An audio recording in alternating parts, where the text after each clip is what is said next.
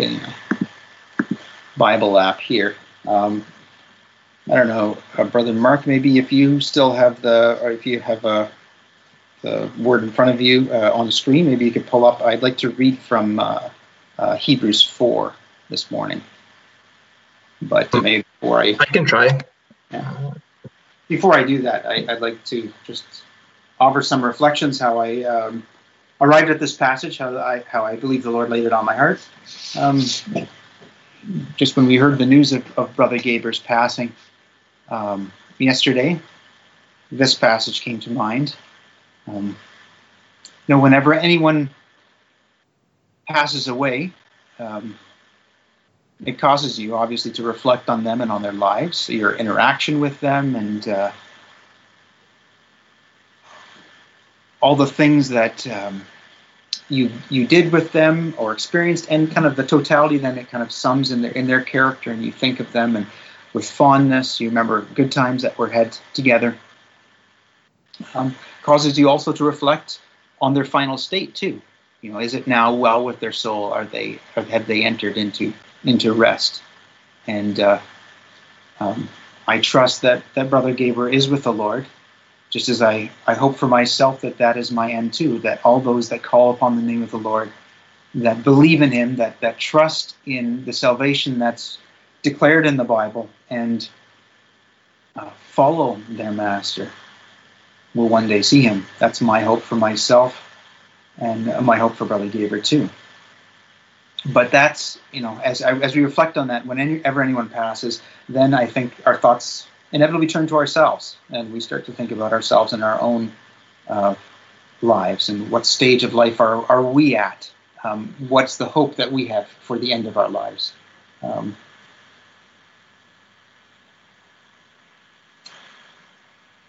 Also, I was thinking about Sister Margaret, too, and her years now of faithful service to her husband in caring for him at the end of his life. And how this point, though it must be one of great sorrow for her, and at that parting, is probably a point of rest for her, too, a rest from her labors of this past number of years that have probably been increasingly difficult, and especially with the whole coronavirus thing, must have been made even more difficult for her. And I'm sure, as sad as she is to see her dear husband go, that this is a point of rest for her too, a rest from her labors, and that those thoughts again reflect on myself, and I think, will I be able to be faithful to my care for my loved ones if and when they are in that situation? Those kind of questions. Will I be able to labor in the way that will be honor the Lord? Anyway, so I was thinking about that, the immediate circumstances of Brother Gaber's passing, and then in conjunction with this time that we're in as we enter week 6 of this lockdown, and what for many people will be an increasing restlessness as they that strong desires that things would return to normal, things would return to the way that they were, and as people are stuck within their walls, and maybe they can venture out a little bit, and now that the weather's nicer, but that restlessness of being with themselves for so long, and not a restlessness of not knowing what the future holds. How long is this going to go on? How long are we going to be like this? When can things go back to normal? And I'm sure there was a restlessness that's engendered from that. And, that all of that led me to think about this passage here, Hebrews chapter 4, about God's rest and, our response to that invitation to rest. So I'd like to read now Hebrews chapter 4, starting with verse 1. Let us therefore fear, lest, a promise being left us of entering into his rest, any of you should seem to come short of it. For unto us was the gospel preached as well as unto them. But the word preached did not profit them, not being mixed with faith in them that heard it. And here I may pause and say the them in this verse refers to the children of Israel in the desert, the previous chapter. If you go back and read it, you could get the whole context, starting from about verse 7. So let's continue on, chapter 4, verse 3. For we which have believed do enter into rest, as he said, as I have sworn in my wrath, if they shall enter into my rest, although the works were finished from the foundation of the world. For he spake in a certain place of the seventh day on this wise, and God did rest the seventh day from all his works. And in this place again, if they shall enter into my rest. Seeing therefore it remaineth that some must enter therein, and they to whom it was first preached entered not in because of unbelief, again he limiteth a certain day, saying in David, today, after so long a time. As it is said, today if you will hear his voice, harden not your hearts. For if Jesus, or Joshua, had given them rest, then would he not afterward have spoken of another day. There remaineth, therefore, a rest to the people of God. For he that is entered into his rest, he also hath ceased from his own works, as God did from his. Let us labor, therefore, to enter into that rest, lest any man fall after the same example of unbelief. For the word of God is quick and powerful, and sharper than any two-edged sword, piercing even to the dividing asunder of soul and spirit, and of the joints and marrow, and is a discerner of the thoughts and intents of the heart. Neither is there any creature that is not manifest in his sight, but all things are naked and opened unto the eyes of him with whom we have to do. Seeing then that we have a great high priest who has passed into the heavens, Jesus the Son of God, let us hold fast our profession. For we have not a high priest which cannot be touched with the feelings of our infirmities, but was in all points tempted, like as we are, yet without sin. Let us therefore come boldly unto the throne of grace, that we may obtain mercy and find grace to help in time of need. I've read to the end of the chapter. May God bless the reading of his word.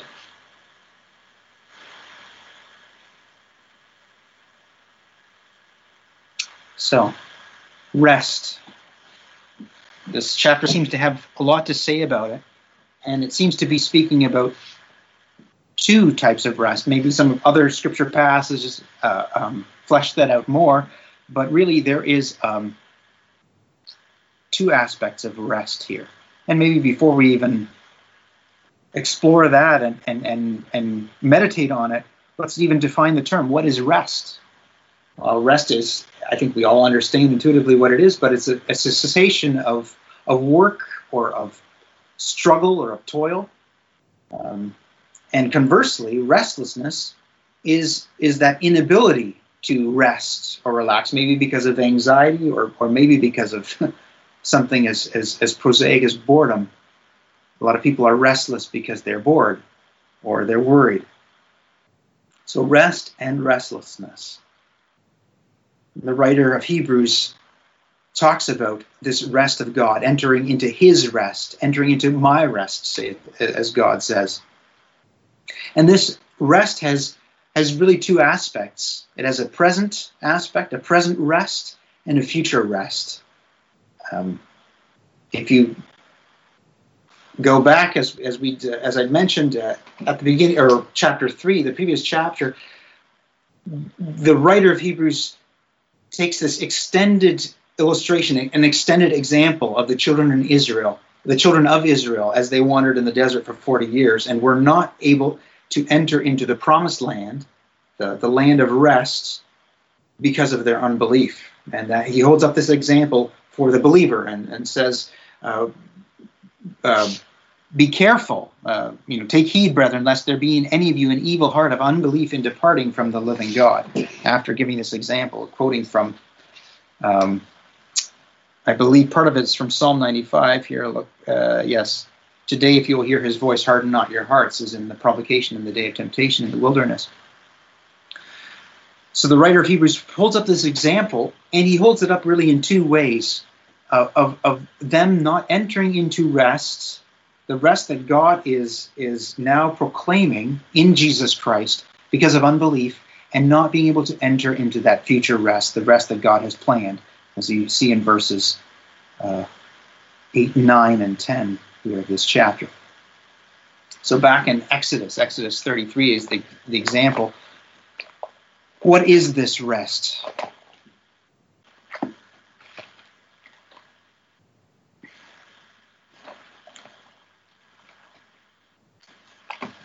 Exodus 33. This happens just after the idolatry at Mount Sinai, where the children of Israel made the golden calf when Moses was up in the mount. And then after this, God says, go into the promised land. I will send an angel before you. And Moses says, oh no. And not only Moses, but the people, verse 4 of chapter 33, when the people heard these evil tidings, they mourned, and no man did put on his ornaments. The people realized the gravity of this, that God was not going to go with them into the promised land. And Moses, he pleads and he intercedes with God as God had appointed him to do, as God desired him to do, fulfilling that role that God expected of him. And God says, it's not that God somehow changes his mind. He's greater than that. He sees the end from the beginning, but he shows his heart to Moses, even in response to this pleading and this intercession. He says, I will go with you. And he says something to Moses, which I think ultimately is a promise. It's a promise to all, but really Moses is the one that experiences it. Only those that believed God and trusted him that actually entered the promised land, Joshua and Caleb, etc., because that whole generation that had sinned died in the wilderness. And God promises to him and said, now, therefore, after Moses is pleading with him for him to go, and he said, my presence, verse 14, shall go with thee, and I will give thee rest. So this rest of God, this present form of rest from God, is the rest that comes from his presence, is the rest that comes from being in his presence, of having a relationship with him, resting in that. And that's the form of rest that Moses could have in the desert as he dealt with a fractious and difficult and evil generation of unbelievers, those that withstood him, and not countless, but they were counted. Thousands died at different points and different punishments that God allowed to happen to the children of Israel. So this present form of rest we see is the presence of God. I will go with thee, and I will give thee rest. And this is the rest that's talked about in the Psalms, the Psalm 23, which we know and love. The Lord is my shepherd, I shall not want. He leadeth me in green pastures and beside the still waters. The sense of rest that God provides, the feeding of my soul. The Psalm 116, one of my favorite psalms, which has a line in there about, return unto thy rest, O my soul, for the Lord hath dealt bountifully with thee. This sense of because of my relationship with the Lord, because of my knowledge of his goodness, my delight in it, that is a source of rest, a source of refreshment, of cessation of struggle and of toil. So that is the present form of God's rest. And of course, this present form of his rest is brought to full fruition, full clarity in Jesus Christ and his invitation, come unto me, all ye that labor and are heavy laden, and I will give you rest. Take my yoke upon you and learn of me, for I am meek and lowly of heart, and ye shall receive rest for your souls. So this invitation of rest that Jesus extends on the basis of his completed work, but as he extends it in the form and the message of the gospel to rest, present form of rest. And this rest, we can see here in this passage in Hebrews 4, is achieved, is entered into by faith, by belief. Now, I marvel, and the more I read this passage in Hebrews 4, how these two terms, we'll talk a little bit about the future sense of rest, but this present sense of rest and future sense of rest are really woven throughout this chapter, and you really have a hard time to say, well, this verse is that form of it, and this verse is that form of it. It's really, they're overlaid in so much of a sense. Just as salvation, the very concept of salvation is overlaid. The present, I am saved by God's grace and mercy. I'm in a state of redemption, but I will be saved. And I must continue in that state of belief and trust to enjoy and experience that full salvation that comes when the Lord returns and claims his own. So the same with rest. There is a present state of rest, but there is also a future state. So we see verse 3 back here in chapter 4 of Hebrews. For we which have believed do enter into rest. And that's the contrast that the writer of Hebrews draws with this example of the children of Israel. It was because they did not believe. They did not believe the promises that God had given them in terms of that promised land that they could have entered within 40 days after leaving Egypt. They did not believe in God's provision. They were not grateful for that provision in the desert. There was a continual wailing, a looking back to Egypt. That is the state of unbelief. And that is the state of all those who do not believe in Christ's sufficiency either. So we which have believed do enter into rest. So this is a rest that's grasped by faith. And it's there's a bit of a digression here, not a digression, but perhaps a fleshing out of this idea as the writer in verses 4 and 5 and 6 talks a little bit more about this rest and shows that it's really, this example I'm holding up to you is really, in its truest sense, a spiritual example. The promised land was not that ultimate rest, my rest, as God says, that he had designed for his children. The promised land was physical boundary, but the example the writer's holding up here means so much more. It means it's looking towards that future ultimate rest that God has designed for all those that believe him. And that's really what he's in verses 4 and 5 and 6. He illustrates and he says, no. Look, even in Psalm 95, after so long a time, the writer of Psalm 95, David, is saying, today, if you will hear his voice, harden not your heart. So there remains a rest to the people of God. There is something that is still promised to us. And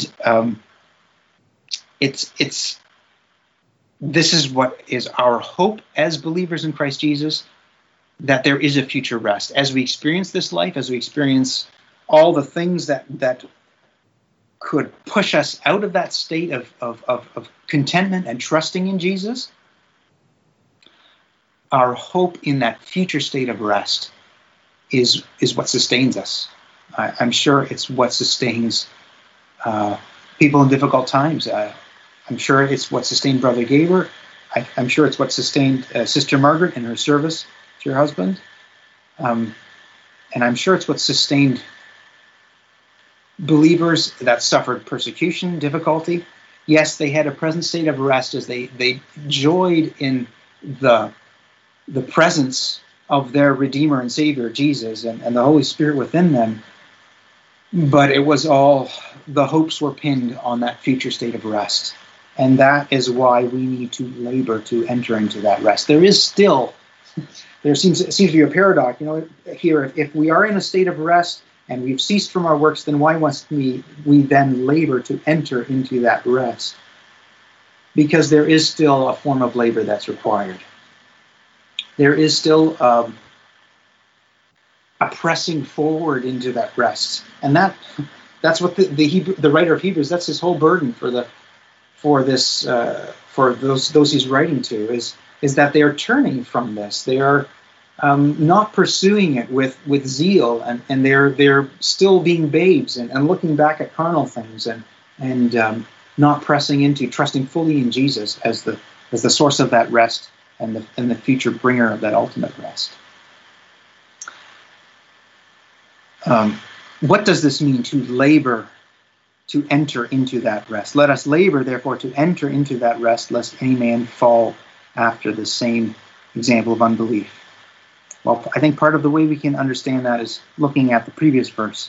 For he that is entered into his rest, he also hath ceased from his own works, as God did from his.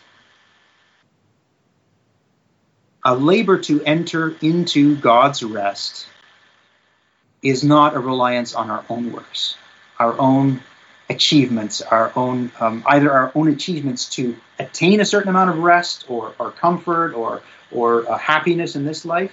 That will never give us the rest. Or relying on our own works to achieve a certain level of acceptance with God, that as long as I do these things, that's what will make me acceptable with him. I need to truly rest on the completed work of Jesus as I labor to enter into that rest. I need to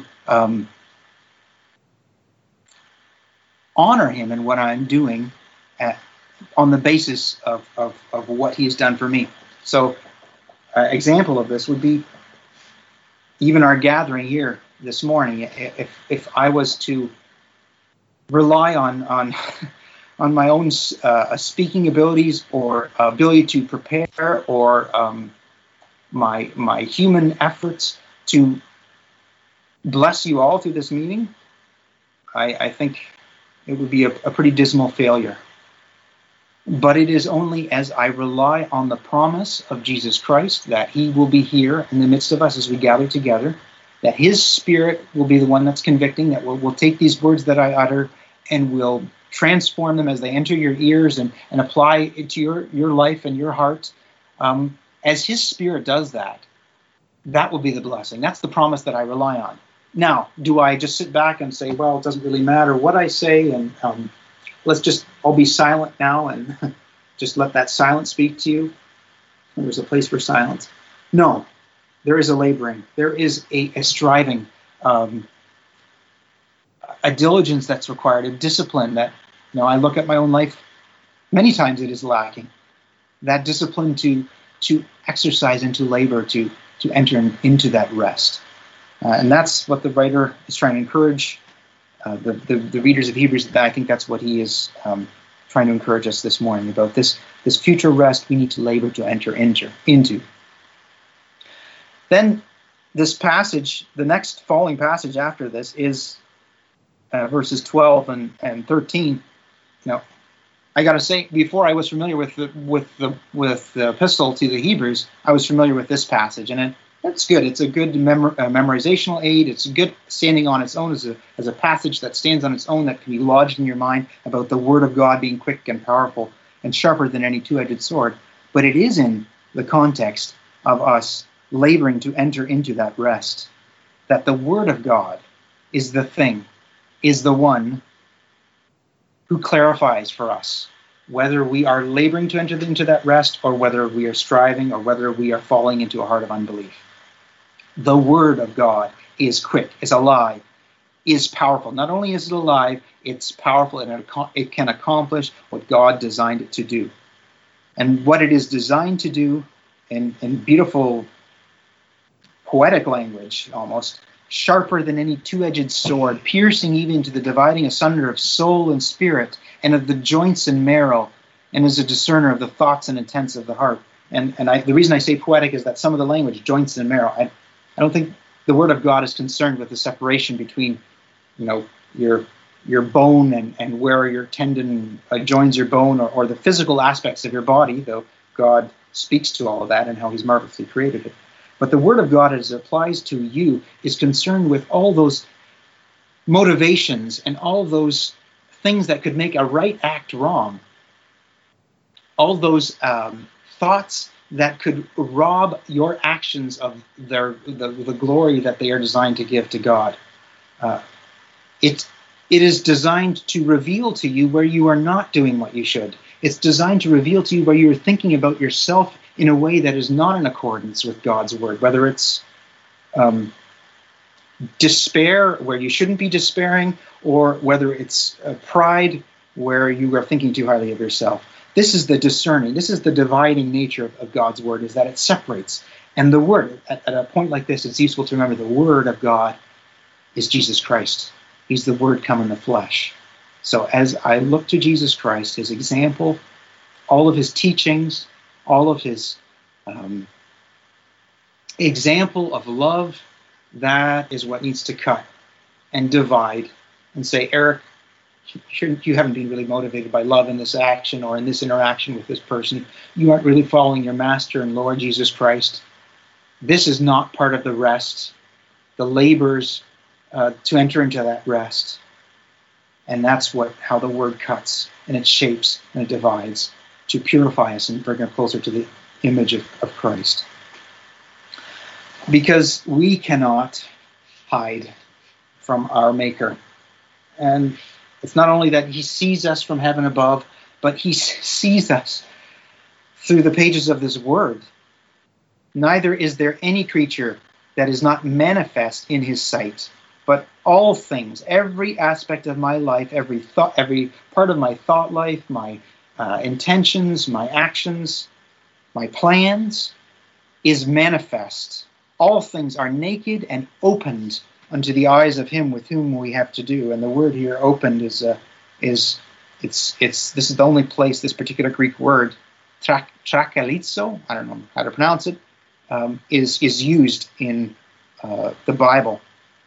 And really, it's used in other places. It's not in the Bible, but in other Greek writings, it's used to describe how wrestlers would get their opponent in a certain hold where they would open them up. Basically, they would be exposed. Your trachea, right? That's your throat. That's a vulnerable area of your body. What you always defend when you're facing an opponent. But if the wrestler can expose that, can get you in a hold that exposes that, it's over. It's game over. So in that sense, we're undone. We're open unto the Word of God. It reveals, it undoes us completely, and that's what it was designed to do. And my friend outside of Christ, you're resisting that opening, that cutting, that God has designed to do in your life as you read this Word. So please read it. If you want to enter in that rest, if you realize your state of restlessness, of dissatisfaction, of unknown, fear of the unknown, or whatever it is, read your Bible. Be cut, be opened by the working of the Spirit of God through these pages. The other thing that this Word of God does is it points us to our high priest. It reminds us that Jesus is a high priest, an intercessor. So the form of assurance that we have as we look to him, that's how the chapter concludes. We have a great high priest that has passed into the heavens, Jesus, the Son of God. Let us hold fast our profession. We have a great advocate here and now in our present circumstance with God the Father. And we need to approach that fact, that great opportunity in faith. We need to come boldly unto that high priest. We need to be persistent and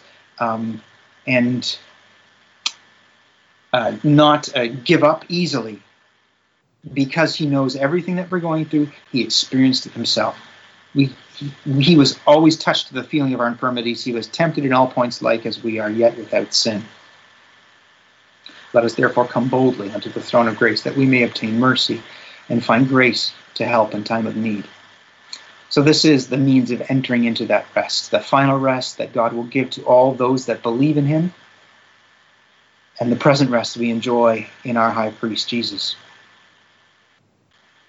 It's important in all this, in thinking about that final rest, that end of our life, that we acknowledge that God is the determiner of when that will happen. He is the grantor of that final rest. And again, with Brother Gabriel, I'm reminded of that too. To the unbeliever, it looks pitiful. As our bodies slowly decay, our bodies and minds slowly decay, and things get more and more difficult to the point where we, first of all, can't move and go about the way we used to, and then we can't talk the way we used to or think the way we used to, and then we can't even eat the way we used to, and slowly things decay and decay. It looks pitiful, and you know as well as I do the modern movement and now the legal changes in this own country regarding euthanasia and death with dignity as the term is I guess whitewashed. But really it's a choosing of your death, of a taking of life before in advance, or not relying, not acknowledging God as the one, the giver of life and the taker of life. And to those who don't believe, this end of life suffering looks pitiful and needless and painful. But to the one who acknowledges God, this is God honoring. This is evil being overcome with good. This is a life of faith ending in faith. That's what this is. And this is a laboring to enter into that rest. Even when that laboring is just a groaning and a depending and a waiting on God for that moment when you can finally be relieved of this earthly tabernacle that's imprisoning your soul. It's a labor. It's a labor that will be rewarded. See, because there are really only two final end states for man. It's a state of restlessness, of forever restlessness, or of ultimate and final rest. Revelations 14.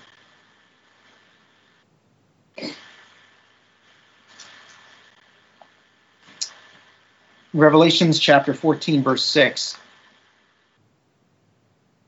And I saw another angel fly in the midst of heaven, having the everlasting gospel to preach unto them that dwell on the earth, and to every nation and kindred and tongue and people, saying with a loud voice, Fear God and give glory to him, for the hour of his judgment is come, and worship him that made heaven and earth and the sea and the fountains of waters. And there followed another angel, saying, Babylon is fallen, that great city, because she made all nations drink of the wine of the wrath of her fornication. And the third angel followed them, saying with a loud voice, If any man worship the beast in his image, and receive his mark in his forehead or in his hand, the same shall drink of the wine of the wrath of God, which is poured out without mixture into the cup of his indignation, and he shall be tormented with fire and brimstone in the presence of the holy angels, and in the presence of the Lamb, and the smoke of their torment ascendeth up forever and ever, and they have no rest, day nor night, who worship the beast in his image, and whosoever receiveth the mark of his name. That's the state of no rest day or night, forever, contrasted with, here is the patience of the saints. Here are they that keep the commandments of God and the faith of Jesus. And I heard a voice from heaven saying unto me, Write, Blessed are the dead, which die in the Lord from henceforth. Yea, saith the Spirit, that they may rest from their labors, and their works do follow them. There are only two states, two end states for man, and the point of decision is today, here and now. If you hear his voice, harden not your hearts. Enter into that rest through faith and enjoy that ultimate rest. Or be lost forever as you worship the beast and receive his mark in your forehead.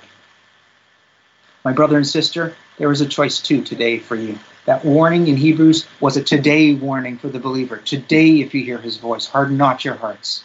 Be careful lest there be in any of you an evil heart of unbelief in departing from the living God, because you still need to labor to enter into that rest. May the Lord grant clarity for us to see how we need to rest in the finished work of Jesus and how we still need to labor to enter into that ultimate rest, which he will give to all those that love his appearing. May God bless his word. This concludes the message. And now would be a good time if we could sing hymn number 2. As you get older and as things fail, the rest looks more and more appealing. Eventually, that's what you want. Brother David has ended in his rest. Brother David was a very patient person. He loved the children. He communicated with them. They were very hospitable. I remember the time when I used to come to Toronto at first. that their home was always open to, which was very, very helpful for a single person coming to a big city where he could get easily lost. May he rest in peace, dear Father. Thine be the glory evermore. Amen.